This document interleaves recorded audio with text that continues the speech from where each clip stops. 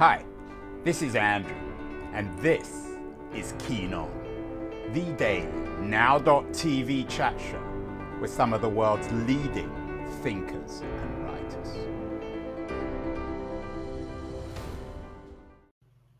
Hello, everybody. It is June the 28th, 2022. It seems a particularly vertiginous kind of month we're having of Ukraine war and cryptocurrency meltdown and post-war Roe versus Wade and all sorts of other dramatic uncertainties, although our age of vertigo seems to go on and on. Back in 2011, I wrote a book called Digital Vertigo, How Today's Online Social Media Revolution is Dividing, Diminishing, and Disorienting us. That division and diminishment and disorientation seems to be compounded or being compounded over the last 11 years. This idea of vertigo is a sensation, at least according to an online dictionary, of the environment around us moving or spinning. It's very disorienting. You get a feeling of nausea, of vomiting, of sweating, of generally feeling unwell. And of course, it seems to be a condition of modernity. I named my book Digital Vertigo after Hitchcock's great 1958 masterpiece, Vertigo, a movie about falling or about the fear of falling. It's a remarkable book. The poster, everything about it, the images, many of you have seen it, will remember Jimmy Stewart holding on for grim life with his fingertips from a building, and that defined his sense, his fear of vertigo. The movie is also enriched by Bernard Herrmann's remarkable score. The music of Vertigo is as good as the imagery, and artists seem very attracted by vertigo. The great Anglo-German writer W.G. Sebald wrote a book called Vertigo, and musicians that haven't missed out either. U2 had a big hit song called Vertigo, which Bono particularly liked. The opposite, of course, of vertigo, of this feeling of everything spinning around us, a feeling of nausea, vomiting, and sweating, is the idea of balance. And rather than talking about vertigo for this show, we are indeed talking about balance. A new book out, Balance, How It Works and What It Means, with the Canadian philosopher Paul Thagard, who is joining us from his home near Toronto. Paul, welcome. Thank you. Have I done an okay job comparing and contrasting balance with vertigo? Is the opposite of balance vertigo? You begin your book noting that you and some other members of your family suffered or have suffered from vertigo. Well, the vertigo metaphors you describe are wonderful, but what got me into an interest in balance was actually a real case of vertigo, that is the physiological problem. So I was down in my basement lifting weights when I got up, suddenly the room started to spin. And I'd had friends who had vertigo, so I know what it was, but it was really distressing because the walls were just going round and round. I couldn't even hold myself up. I had to hold on to the walls and the railings even to get up the stairs. And it turned out I had the fairly benign kind of vertigo, but that got me interested in the question of balance in general. And from there, I went to try to understand how that works from a neurological point of view, because I do a lot of work in computational neuroscience. But I also got really interested when I started realizing how important balance metaphors are to the way we understand everything, from life-work balance to the problem that became really prominent during the pandemic of balancing lives and livelihoods. I assume you've seen Hitchcock's Vertigo. What do you think of the film? Oh, it's a wonderful film. In fact, I discuss it in the book because I've got a discussion of balance and imbalance in the arts. And so I love that movie the first time I saw it, and I watched it again for the sake of writing the book. And it's really quite marvelous in all the dimensions that you describe. The music is great, the poster is great. Uh, but what's really interesting is the way in which Hitchcock uses vertigo as a psychological theme. It's not real vertigo in the film. I mean, there's lots of scenes of dizziness, but dizziness is different from vertigo because vertigo, it additionally means in the physiological sense that you feel something spinning. Either your head is spinning around or the room is spinning around. But what Hitchcock is getting at is the kind of vertigo that his main character, played by James Stewart, uh, feels because his whole life is a mess. He's confused about the woman he's in love with. He's confused with everything else that's happening. Well, he has good reason to be confused with the woman he's in love with, because it turns out that he thought he was in love with a rich blonde heiress, and he Uh, actually turns out, I don't know if he's in love with her, but he turns out that he's been in a relationship with a brunette shop girl. And of course, what Hitchcock is doing in the way that only Hitchcock could do it is remind us and warn us about being wary of great seductions. What Jimmy Stewart didn't have, as you suggest, Paul, was balance, which made him both in a, I guess, a psychological, but also in a physiological sense, which made him very vulnerable to vertigo. Is that your point? That it's not sure, just physiological, it's cultural, it's sociological? that's right. He had both kinds of imbalance because he got dizzy and tended to fall off high buildings. But he also had the other sort of imbalance that many of us experience in relationships, that where we don't understand how to find order in our lives. So they work both ways. And I was really interested, for the sake of the book, to cover both of them, to cover both what goes on in your brain when the room is spinning or your head is spinning around, and figuring out what's gone wrong between your what your brain is doing, what your body is doing. I mean, that's the physiological kind of imbalance. But I'm also really interested in the kind of balance that often helps govern our lives when we worry about a balance in our health or in our politics, or, for example, in a balance of power, or even in trying to understand nature as having a kind of balance of nature. Yeah, and that imbalance, of course, is particularly marked. I did a show yesterday with the geostrategist Peter Zeihan, talks about the end of globalization. He has a new book out. The End of the World is Just the Beginning, mapping the collapse of globalization. And earlier today, I did a show about the missing crypto queen, a German Bulgarian woman called Ruha Ignatova, who was engaged in a $15 billion crypto scam. We live in an age of the end of globalization, of cryptocurrency, of so much other instability around us, Paul. Do you think that every generation thinks that it lives in a particularly unbalanced, vertiginous age, or is there something particularly spinning, particularly nauseous about our own age? Well, every generation has its own problems. I guess when I was a little kid, people worried a lot about nuclear war because the conflict between the United States and the Soviet Union could lead to that. So that was probably a major worry of imbalance in my parents' generation. But now there are so many things that are really scary. I mentioned the pandemic, worries about climate change. And climate change is another case where balance metaphors come up because people were worried that we're going to hit a tipping point.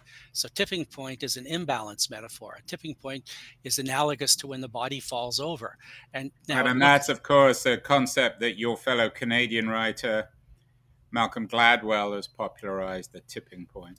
That's right. He popularized it, but it's played a big role in science really for a long time under different names like inflection points, or critical thresholds. And so, but it's a really important idea because we tend to assume everything is going to go along nice and in a stable fashion.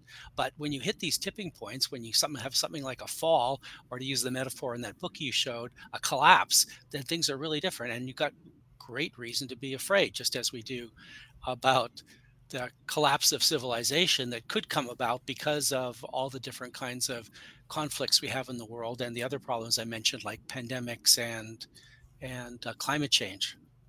Yeah, I hadn't thought of climate change, but of course, you're absolutely right. We've done so many shows on the imbalance of climate change. I'm curious, Paul, there seems something very Aristotelian, very classically Greek in the context of antiquity about the idea of balance. You're a philosopher as well as many other things. Who invented the idea of balance? Was it Aristotle? Well, it's a word that existed in ancient Greek language and society.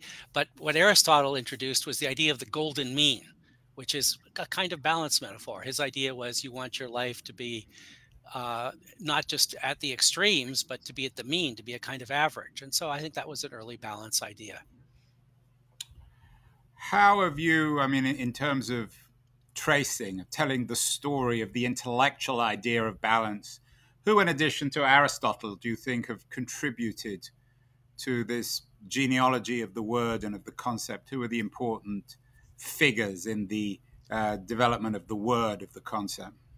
Well, I trace a lot of the balance metaphors back to various technological developments. So a lot of our balance metaphors, things like equilibrium, come from the weight scale. So weight scale was invented in ancient Egypt around 20, I forget this, what, 2500 BC. So it's about 4,500 years old.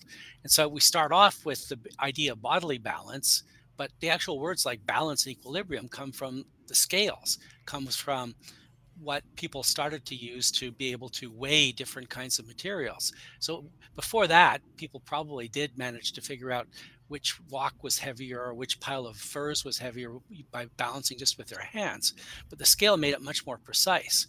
So the scale was a really huge part of making the idea of balance relevant to our whole lives. It generated the idea of equilibrium, which became important for physics and for economics and even for philosophy.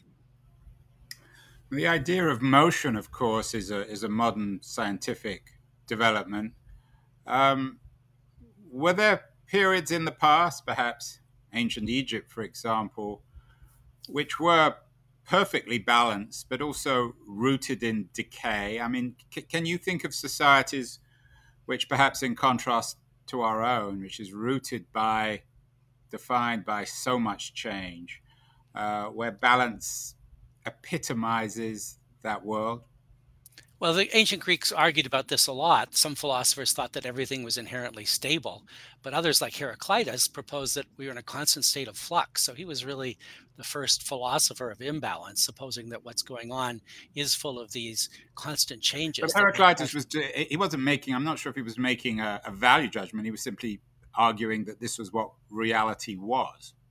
Right. Yeah, that's what he thought was that flux was the basic nature of reality. Whereas other philosophers like Pythagoras looked to the numbers for signs of permanence, where you don't have to worry about balance and imbalance. But quite frankly, Heraclitus was closer to the truth because we do What, have what, lots of change. what contribution do you think modern scientists, from Newton to Einstein, have made in terms of rethinking the idea, both scientifically and philosophically, of balance, given their the ways in which both Newton and Einstein made motion so central in their scientific breakthroughs? I think modern science has made a lot of contributions. Of one, if just trying to figure out how balance works in the brain, there's been huge advances in the last couple of decades in figuring out how the brain can do really complicated things.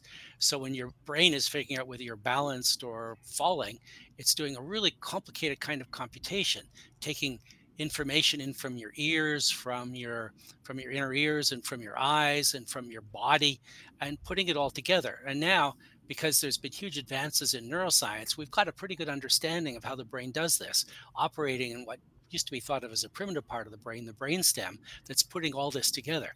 And so I think we now have a pretty good idea of how the brain manages to compute balance and figure it out balance. We also get a good idea of how it fails, how it breaks down, how it makes the mistake of thinking that the room is spinning when it's not. When I was down my basement, I knew the room wasn't spinning. I knew there was something going on that needed explanation. And now we've got that kind of explanation based on brain processes. So that's one of the major scientific breakthroughs that's come with understanding balance and vertigo. Paul, our brain, of course, and you're the neuroscientist, so excuse me if I'm talking nonsense, but the brain determines our aesthetic judgments. I wonder whether there's something about our brain that makes balance a thing of beauty. We did a show a couple of months ago with the ballerina Tony Bennett on George on Balanchine, the man who loved women. Her book is called Serenade, a book about the beauty of dance and of the balance of the ballerina. What is it about watching balance that determines beauty for us? Perhaps not just in watching a ballet dancer about a beautiful ballerina, and in the way in which somebody like Balanchine choreographed that, but also of art, of music. You're absolutely right that balance is really important for those fields, for art and music. And I think we do have an inclination to find balance. My favorite definition of beauty is unity and variety. And so you need to have a picture or an image that's sufficiently complicated, but you also need to have unity in it. And the unity is often based on balance. So if you look at great pictures like Da Vinci's um, the Last Supper, perfectly balanced because you've got the apostles on either side of Jesus Christ. But on the other hand, and people have pointed this out as well, you don't want perfect balance. That is, if both sides of the painting were exactly the same, you'd have perfect balance, but it would be kind of boring. So you need variety. You also need imbalance. Right, and I'm thinking of Picasso, whose genius was for the representation of imbalance, perhaps all of modern art. Well, not all of modern art, but certainly Picasso, because he violated principles of symmetry of faces in his Cubist paintings. Suddenly, the face is all over itself. And frankly, I don't think it's beautiful, but it's certainly striking. Art isn't just about beauty, it's about emotional engagement. And Picasso achieved great emotional engagement by violating our expectations of balance, our expectations of symmetry. And the same, of course, is true of music. I mentioned the the Balanchine book. Balanchine was very close to Stravinsky, and of course Stravinsky and his Rite of Spring, his great ballet, undermined at least early 20th century sense of balance, which outraged the world. And yet today, when you listen to the Rite of Spring, it sounds perfectly balanced. It sounds perfectly natural. So how does balance change over time, Paul? Why would the Rite of Spring sound so outrageous, so unbalanced to an audience in 1912 or 1920, and today seems completely natural? Well, the musical analog of balance is consonance and dissonance. And so we naturally like consonance, but if you have only consonants, it would get kind of boring. So even Beethoven, long before Stravinsky, would throw dissonant tones into his symphonies to make them more interesting. Now, Stravinsky just took it much farther, and people found it intolerable initially because they just weren't used to that amount of dissonance. But people did adapt to it and get to like it, and to realize that it wasn't just pure dissonance. There were lots of consonant aspects there as well. So with music, as with art, it's often best when we get a balance between balance and imbalance. In fact, I introduced a term for what this amounts to. I call it meta balance, where we're trying to figure out, yes, balance is good, but imbalance makes things more interesting. And what you really get when you get great art or great music or even a complicated life is this kind of meta balance involving balancing balance and imbalance. Paul, as you know, I'm talking to you from San Francisco in Silicon Valley, the city on the edge of the center of disruption. The great entrepreneurs are disruptors. Mark Zuckerberg famously said, move break things and move fast.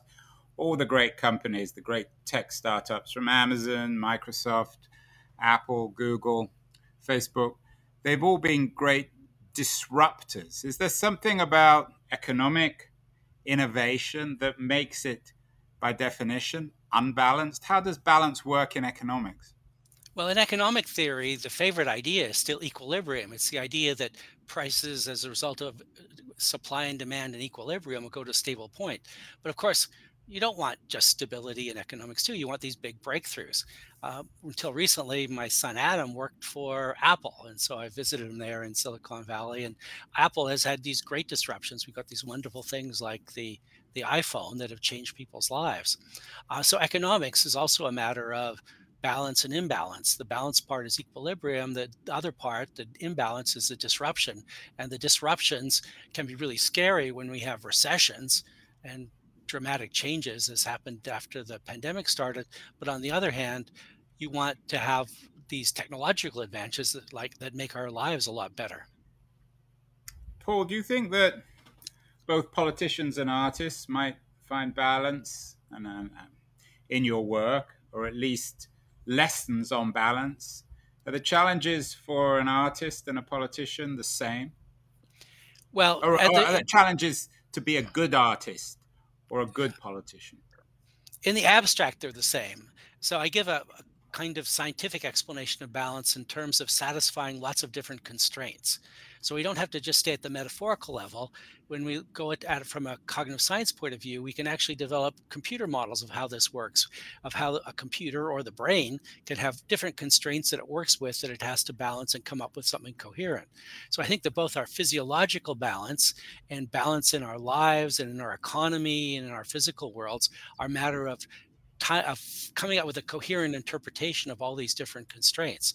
So what I hope would interest people who've looked at only these narrow aspects of balance, either because of physiological problems or because of the economy, because of the art, I hope they'll be interested in the fact that they share this common basis in the brain's capability of finding coherence to make sense of our complex world. Well, you're a bit of a tightrope walker yourself, author of many highly reputable scholarly books: Hot Thought, Mind, Introduction to Cognitive Science, Mind, Society. Is this book a kind of balance, this latest book of yours, How It Works and What It Means? Is it a kind of high wire intellectual act itself? Are you bringing together lots of different concepts? Yes, I'm trying to tie together both the neurophysiology of what's going on in the brain when you keep your body balanced as you walk down the road with all these wonderful metaphors that we've been talking about from science and art and music. So I try to put them all together. I guess I never thought of it as a balancing act when I was writing it. I was just having fun. I just kept being surprised. Oh, there's this other area of balance metaphors that I hadn't thought about. I also had a lot of fun figuring out what's probably the most original part of the book from the point of view of science, of figuring out where our conscious experiences come from. So balance, and especially vertigo and nausea and all the other things you mentioned at the beginning, these are feelings that we have. And so there's lots of really good work done on the neurophysiology of balance from the point of view of how your ears are interacting with your brain. But nobody had talked about how it is that conscious experience could come out of this. And so I used my theories about consciousness to apply it to balance as well. We live in an age, Paul, again, you don't need me to tell you this, of great anxiety. We've done many shows, particularly the anxiety of the young. How does your theory of balance play out in the mental realm, particularly when it comes to this? Some people even argue that the pandemic of anxiety, which is affecting young people in particular in the 2020s. Well, it's anxious for us old people too, because we're worried about the dangers of the disease. But certainly, it's had a bigger disruptive on people whose lives are just supposed to be getting rolling right now. So when we're talking about anxiety, you need a account of what emotions are, and so that plays a role there too. Because when you have vertigo, either of the literal or the metaphorical sort, it comes with anxiety. So how do our emotions work? Well, the account of consciousness in the brain that I apply to balance also applies very well to our emotions. So in my theory of emotions, the brain manages to come up with a coherent account that combines three things. It combines our perception of the current environment, such as the pandemic. It combines also what's going on in our bodies, because our bodies are reacting. Anxiety involves things like rapid heartbeats and sweaty palms, since you've got all those different things going on all at once. But it also requires an interpretation, an evaluation, where your brain is evaluating, thinking, how does this fit with my goals? Am I going to be able to survive? Am I going to be able to have a good job? Am I going to have a family? And so emotions from that point of view, including anxiety, are balancing acts as well, where the brain is figuring out how to combine its interpretation of the situation with its interpretation of the changes that are taking place in your body. So these kinds of emotions, including anxiety, are also balancing acts. Yeah, it reminds me of Hitchcock's Vertigo was designed to make us feel anxious, but only, of course, for an hour and a half where we sat in the dark watching the movie, and then we came out of the cinema and we were back to real life. But there seems to be something, Paul, where there's a particular fascination and attraction with watching the act of balance, particularly the daring high wire act. I described you earlier as a high wire intellectual, but of course, the high wire acts that we most remember are of, I guess they're called artists or daredevils, like Charles Blondin, who walked across Niagara Falls, and of course other high wire acts like Philip Petit, who walked on the Twin Towers before they were destroyed in 9/11. We seem to have a particular attraction with high wire acts. Here we have an image of a tightrope walk above Times Square. What is it about watching men like Petit and Charles Blondin, who walked across Niagara? What is it about that makes us so excited? Why is this a form of art? Because most of us would be enormously fearful. I mean, we'd just fall off and die. Well, there's two things that I think the Higher Wire Act does for it. First of all, it enables us to imagine ourselves in that kind of perilous situation. We're all used to balancing, at least in moderate ways, but there you've got possible death as a result. So it's engaging in that way because you can see it as this exciting and dangerous event. But it also gives us something else. It also gives us metaphors. It gives us metaphors like the one you use of talking about life as a higher wire act, or as the one I keep using, a balancing act. And so I think that the Wallendas and these other great balancing artists that you describe provide both this physiological stimulation, but also the mental stimulation where we think about what's going on when we're trying to balance our lives and our work lives together. It suggests perhaps there is value to the circus. We should all be going more to circuses. Maybe we've lost something spending all our time online. That's what I argued, I guess, in Digital Vertigo. What has digital technology done to all this, Paul? Are you a skeptic like me? Do you think that perhaps our sense of balance is being undermined? Too many people spend too much time, of course, online and perhaps take it a little bit too seriously, particularly social media platforms like Twitter and Facebook. Well, digital technology has done wonderful things for us, like the fact that I can talk to you in San Francisco as we're doing right now. And but it does have a downside. Right now, I'm writing a book on misinformation, and it's really clear that in the last 20 years, the amount of misinformation in the world has catastrophically increased. Suddenly, it's so much easier than it used to be able to spread all kinds of nonsense around based on lies and based on emotions that are evoked and that are facilitated by social media such as Twitter and Facebook and YouTube and lots of other ones too. So it's really clear that despite the big advantages that we've gotten from all these digital technologies, we've really suffered from the kinds of misinformation that they've helped spread.